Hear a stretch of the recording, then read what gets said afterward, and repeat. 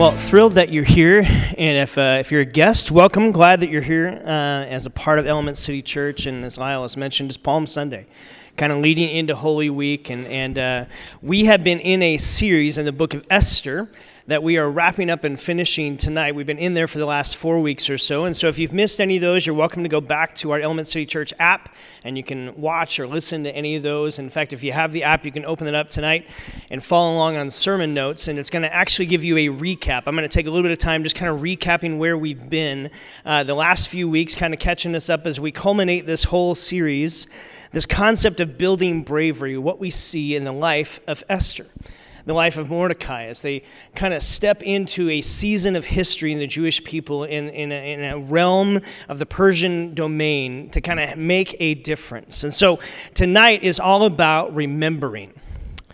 How many of you remember playing what's called the memory game? Whether maybe you're grandparents, maybe you are a parent and you played this with your kids, maybe you're an aunt or an uncle, you've played this with your nieces and nephews. The memory game where you put the cards out and they're upside down, you have to turn over two at a time and you try to match them up. How many of you have remembered playing that? How many of you are really good at that? Okay, how many of you really struggle and it's annoying? Okay, so that's me. That's my category. And especially when you're playing against a 4-year-old and they're beating you, and you're like, man, I am not good at memory. But tonight, I want you to kind of keep this idea of remembering in your mind. And the whole key for that game was to remember which card was where and how you would turn that over, and you try to remember where that was, and then you turn over the one next to it, and you'd be like, oh, and you know it's close and you're there. But remembering is key to life. How many of you remember your high school locker combination? Anyone? It's kind of weird if you do. But how many of you remember your PIN number right now? Don't say it, because don't. But how many of you remember like your very first car and all the idiosyncrasies of that particular first car, the way it would clunk and go, and how many of you remember your first boyfriend or girlfriend? You know, this remembering is a part of life, and as we get older, it's nice to look back and to continue to remember. So memory is important. To remember things matters.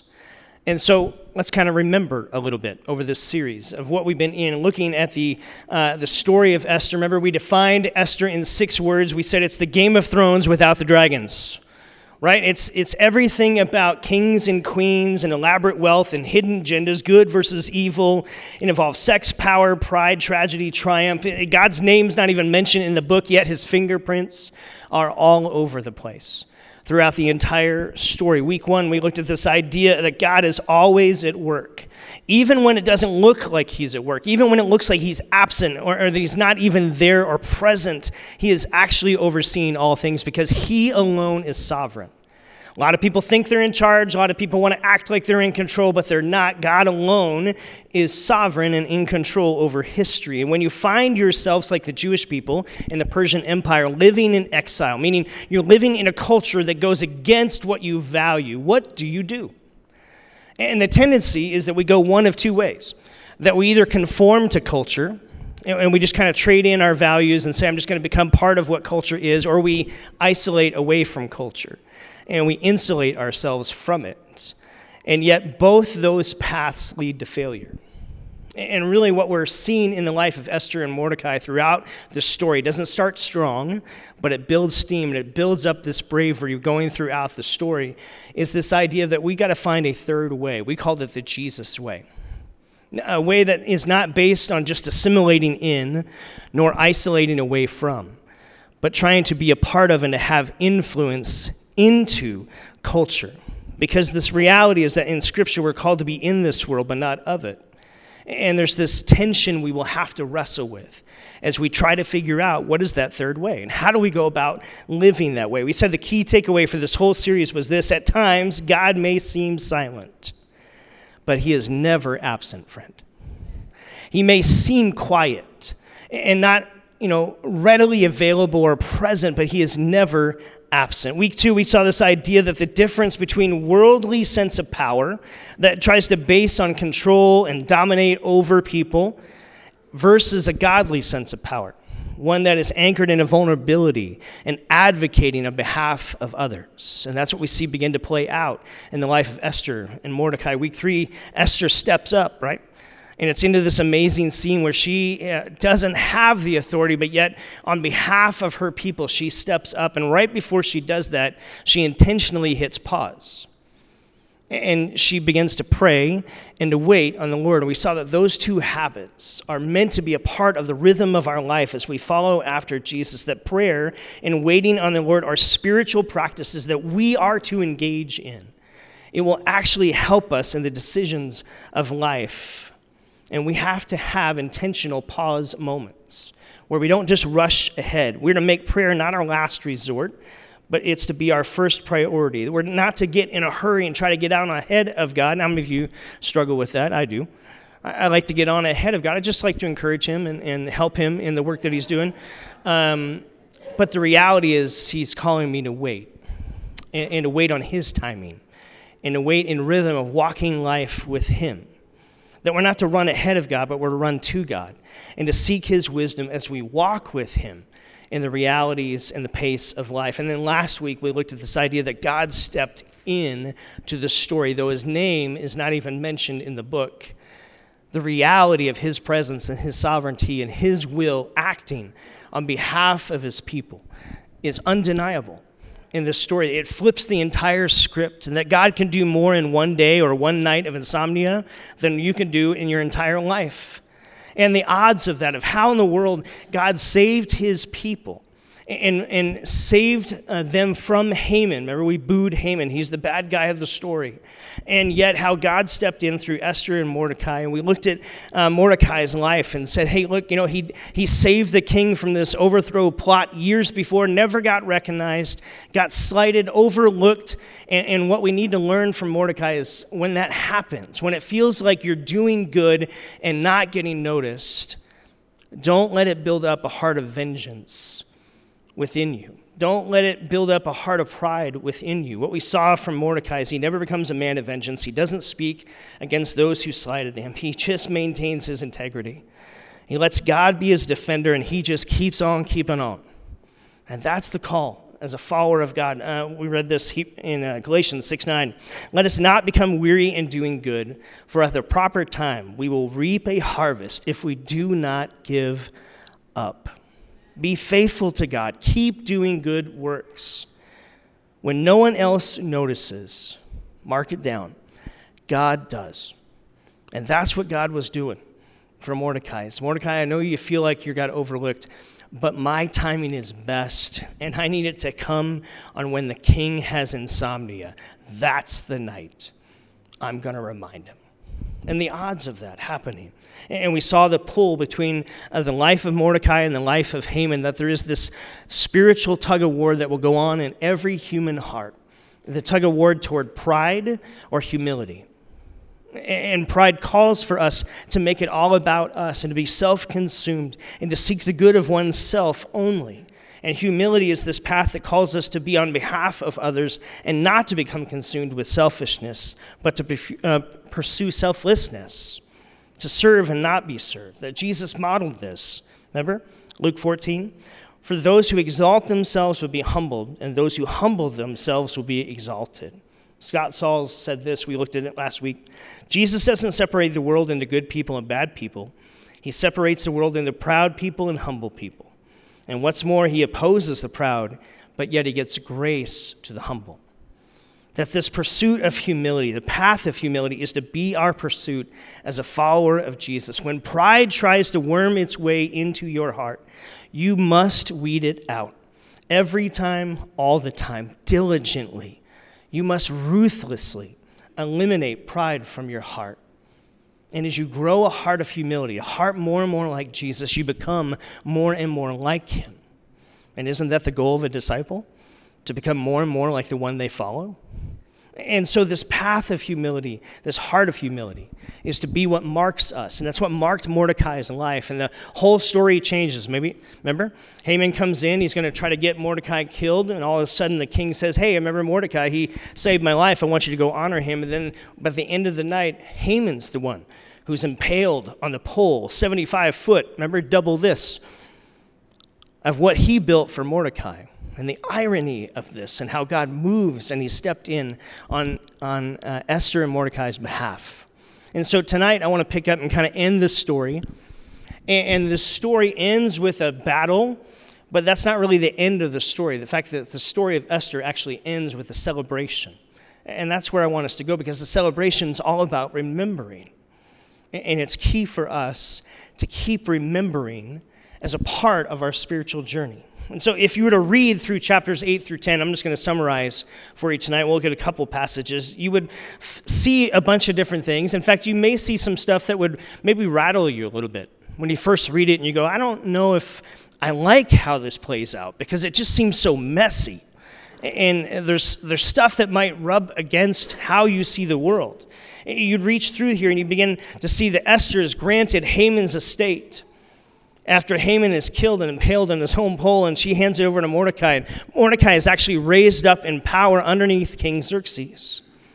And then this is what happens. Because the edict that was sent by Haman for the annihilation of the Jews hasn't stopped. Haman's been stopped.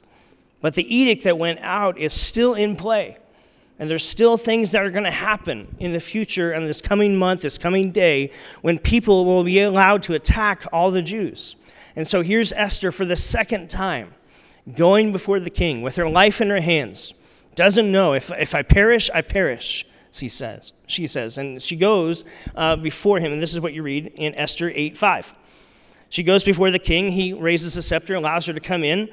If it pleases the king, she said, if he regards me with favor, thinks it's the right thing to do, if he is pleased with me, let an order be written overruling the dispatches that Haman had sent out and devised and wrote to destroy the Jews in all the king's provinces.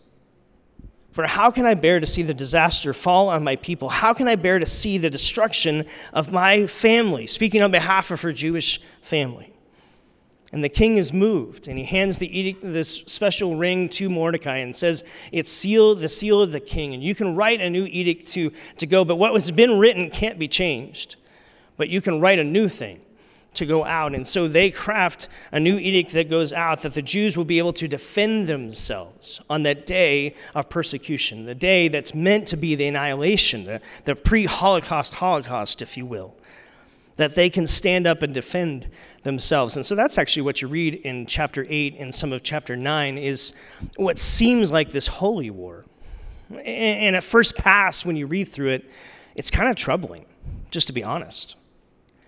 And you can read through it from an angle and go, why would God allow that? I don't understand what's happening here. And I know it's a different context of what we understand in the 21st century and here in America and all of that. And I know it can be troubling, but here's what I hang my hat on.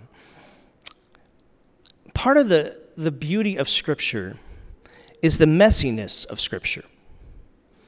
That the authors don't write things out or alleviate or move things away. There's a messiness to it that's real life, and it's tension-oriented at times. And there's parts of it that you go, I don't know. I'm reading through the Old Testament this year. There's parts I've stumbled on, like, I don't like that, God. It just messes with my mind. I don't understand.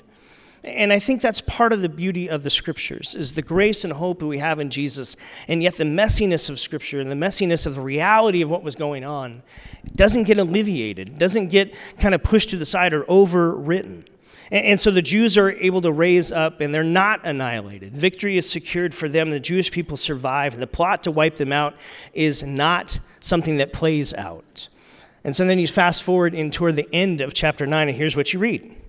Mordecai, verse 20, chapter 9, Mordecai recorded these events, and he sent letters to all the Jews throughout all the provinces of King Xerxes, throughout the whole Persian Empire, near and far, to have them celebrate annually the 14th and 15th day of the month of Adar, as the time when the Jews got relief from their enemies, the month where their sorrow was turned into joy, and their mourning into a day of celebration.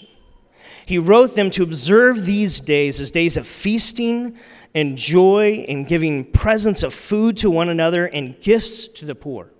Verse 27, the Jews took it on themselves to establish this custom, that they and their descendants and all who joined them would not fail to observe these 2 days every year. These days would be remembered and observed in every generation, for every family, and in every province and every city as days of Purim, the festival of Purim. They should never fail to be not to be celebrated by the Jews, nor should the memory of these days die out among their descendants. The festival of Purim is how this story ends. Most stories end with a battle victory. And that's the story fades and the movie cuts out and that's the end.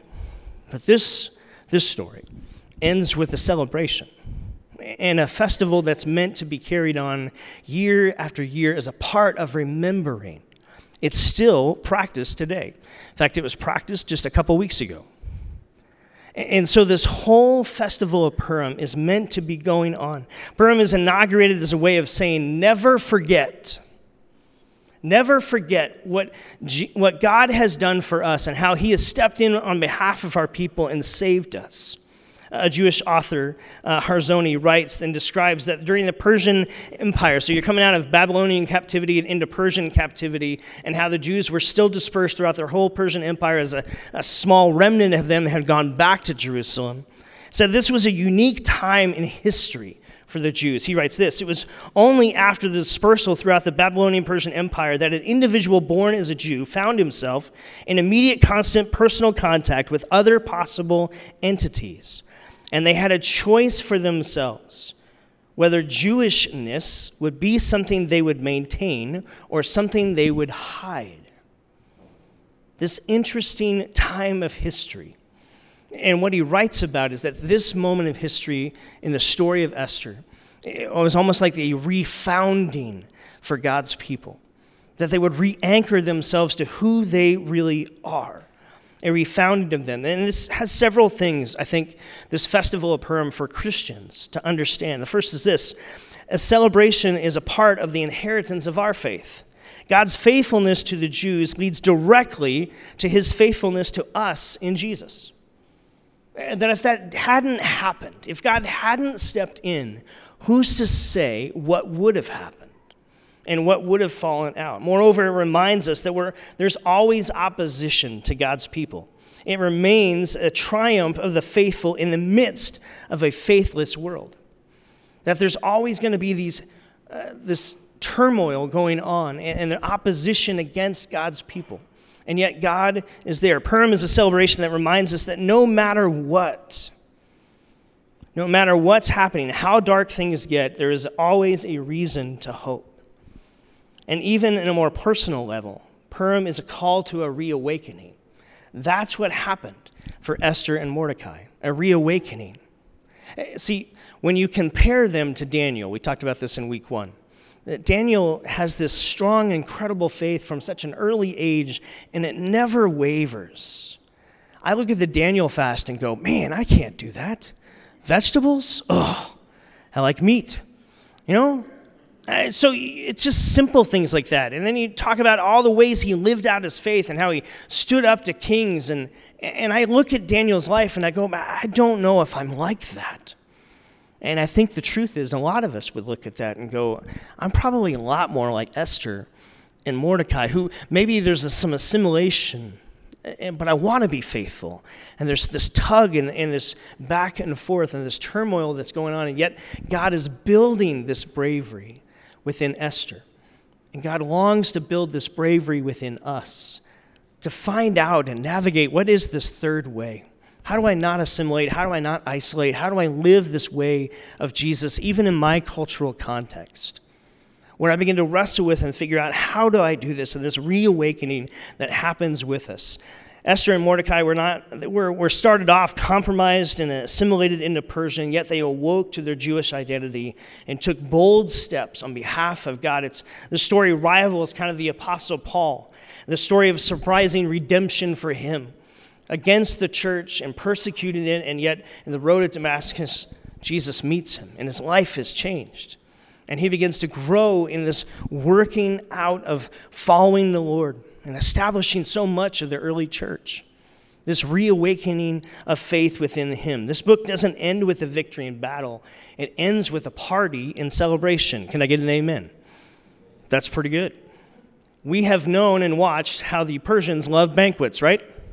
The whole story started with a 187-day banquet. And yet here, the Jews at the very, very end are saying, look, This is something we need to celebrate. We need to remember, and this celebration will help us remember. Esther is a story of a group of people finding their way back to God through a darkened world, finding their voice for a faithful and vulnerable witness, and seeking to ensure that future generations will carry this forward. And we also need to find courage to stand while the world around us clings to idols. The courage to give ourselves to a kingdom cause that is greater than us, rather than living an empty life of just numbness. We're in the same tension, different setting that we must wrestle with. The story, perhaps more than anything, describes God himself at work in a world gone mad, because the darkness around us can sometimes overwhelm us. I don't know if you feel that. Sometimes it can feel like our faith is shrinking or shrinking back. But we always can remember that if we are faithless, he remains faithful, 2 Timothy says. That we may not see his hand or hear his name. And he may appear silent, but he is never absent from our story and what he wants to do. Leaning into this story, I think, prods us with a simple question. Is your personal private faith with God beginning to do something and have a public impact for God? Is your private personal faith with God beginning to have a public impact for God? That's a question that every believer, every follower of Jesus must wrestle with. That's what we see begin to play out in the life of Esther and Mordecai. It didn't start that way, but it began to have this impact and flowing out. The story from beginning to end is all about transformation. The book of Esther tells us how God sometimes shows up in silence. And in the darkness of doubt and humiliation and tension and loss, he is still there. In the most unlikely possible ways, his grace can manifest itself precisely, even within his hiddenness, his presence is known. Whatever dark place you may be in today, whether by a hapless circumstance or by your own actions, God has not forgotten you, friend.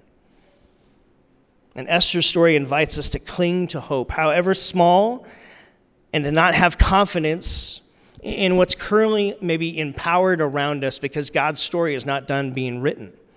He is still at work, and his hope is still going forward, and we can cling to hope, even if it's a small sliver of hope, because that's all he needs. Because our godly hope is not based on your endurance or my endurance or your strength or my strength. It's based solely on his sovereignty and his power. And all he wants is a little bit of hope, and he can do a lot of things with that. Mike Cosper wrote a book called Faith Among the Faithless, all about the book of Esther. I read it in preparing for this series.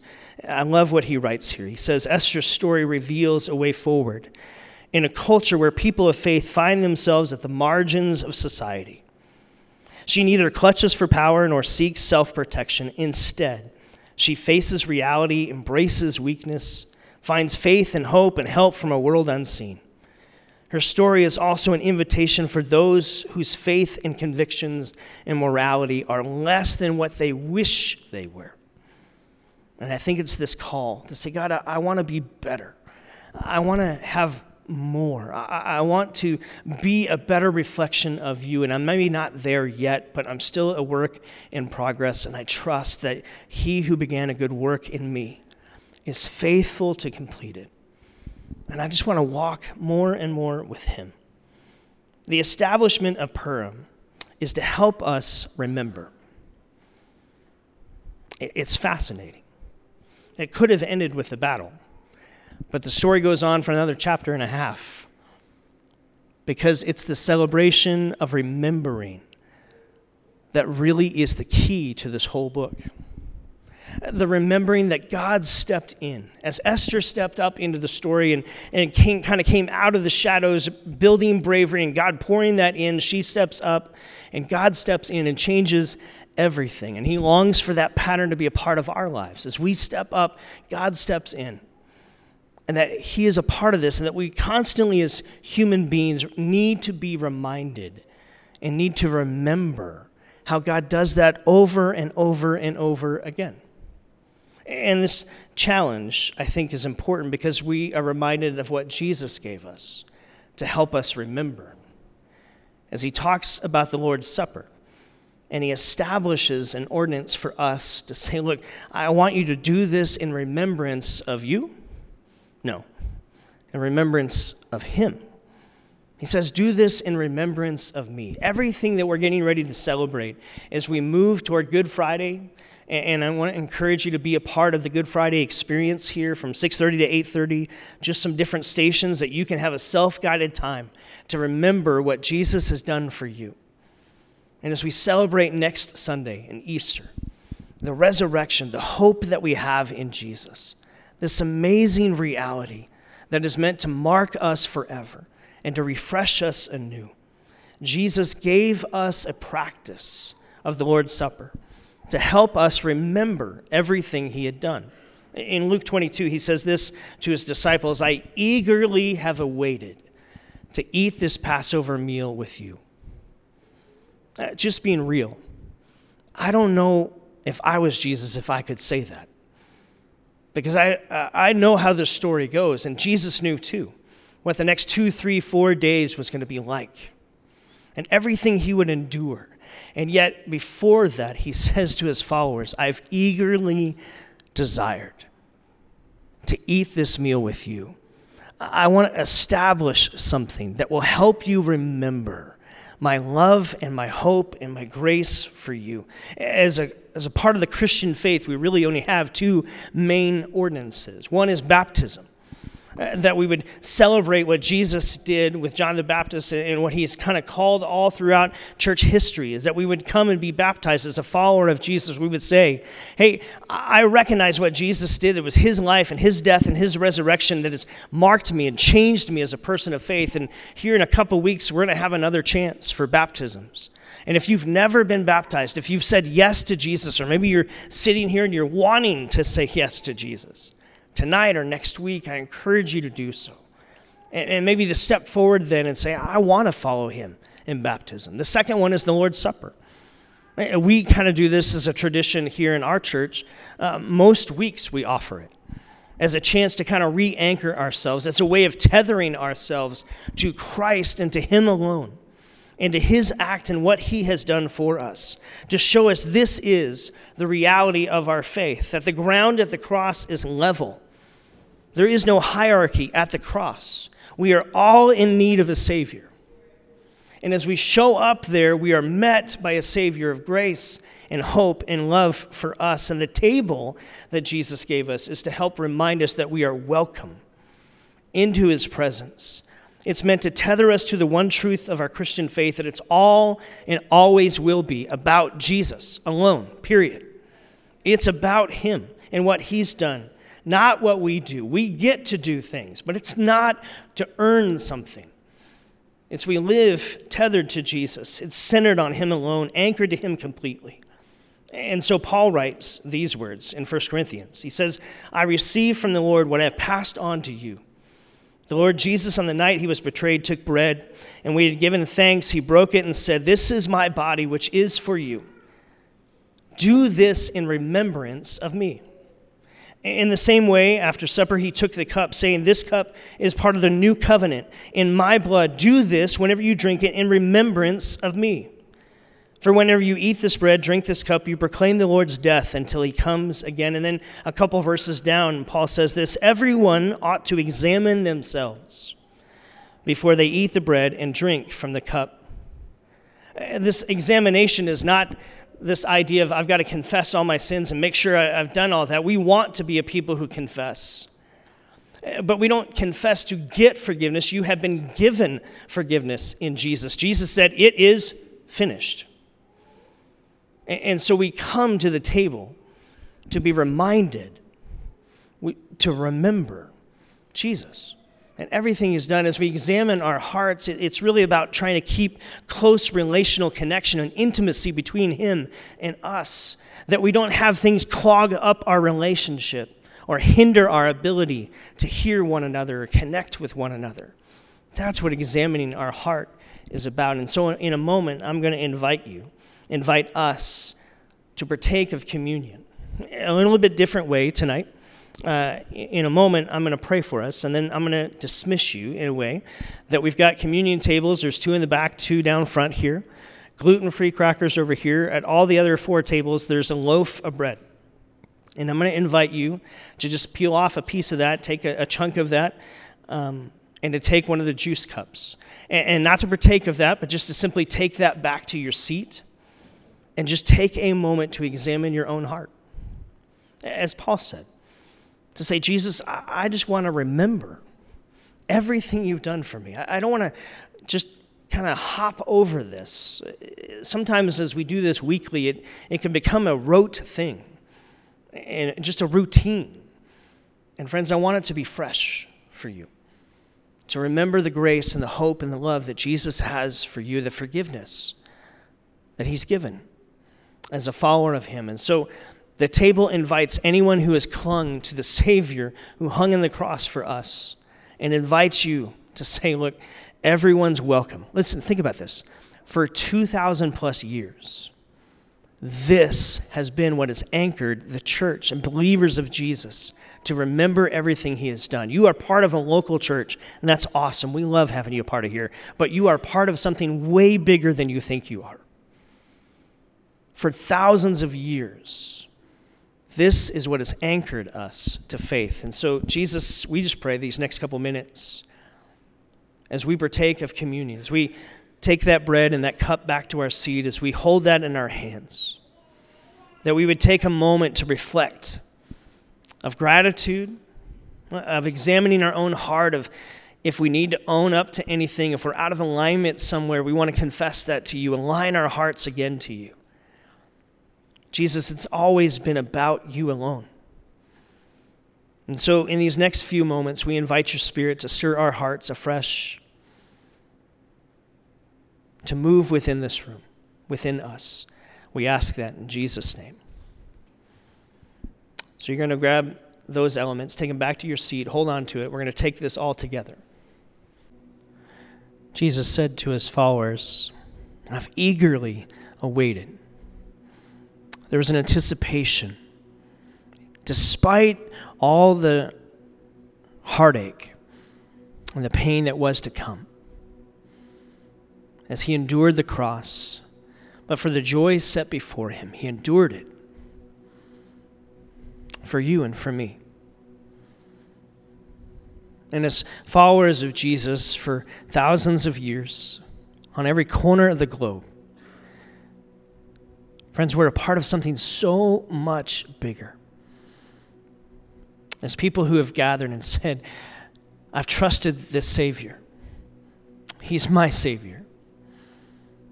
And he said to his followers, you're going to do this in remembrance of me. And so in a moment, we're going to take the bread, remembering his broken body that hung on that cross, broken that we might be whole. I just want to say a short, small little prayer to have you repeat after me. As we just kind of re-anchor and tether our hearts to this, we simply say, Lord Jesus Christ, we remember your body broken to make us whole, your life given so that we may have life in you and with you. We remember, Jesus, and we thank you. Take and eat.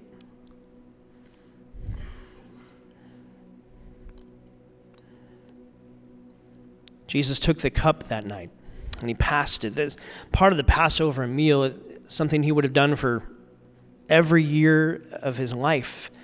These disciples, every year of their life. And yet there was a new time where he took it and he passed. This is the seal of a new covenant, he said. Sealed in my blood, that you might have the forgiveness of sins. So repeat after me. Lord Jesus Christ, we remember your blood shed for the forgiveness of my sins. Your life given so I may have life in you and with you. We remember, Jesus, and we thank you. Take and drink.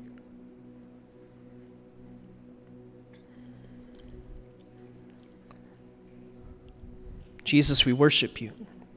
as we worship you in song here, and a couple closing thoughts and a song to end. Father, we have tethered our heart again, our life again, to you and you alone. For thousands of years, your followers have done this. And would you stir our hearts afresh and anew as we sing, as we worship you, as we enter into Holy Week, make our way toward Good Friday and this Easter to celebrate your resurrection. I pray this week would be a week where your Spirit speaks into our life afresh and anew. Would you surprise us again? Would you expand our wonder of who you are and all you've done for us? We worship you.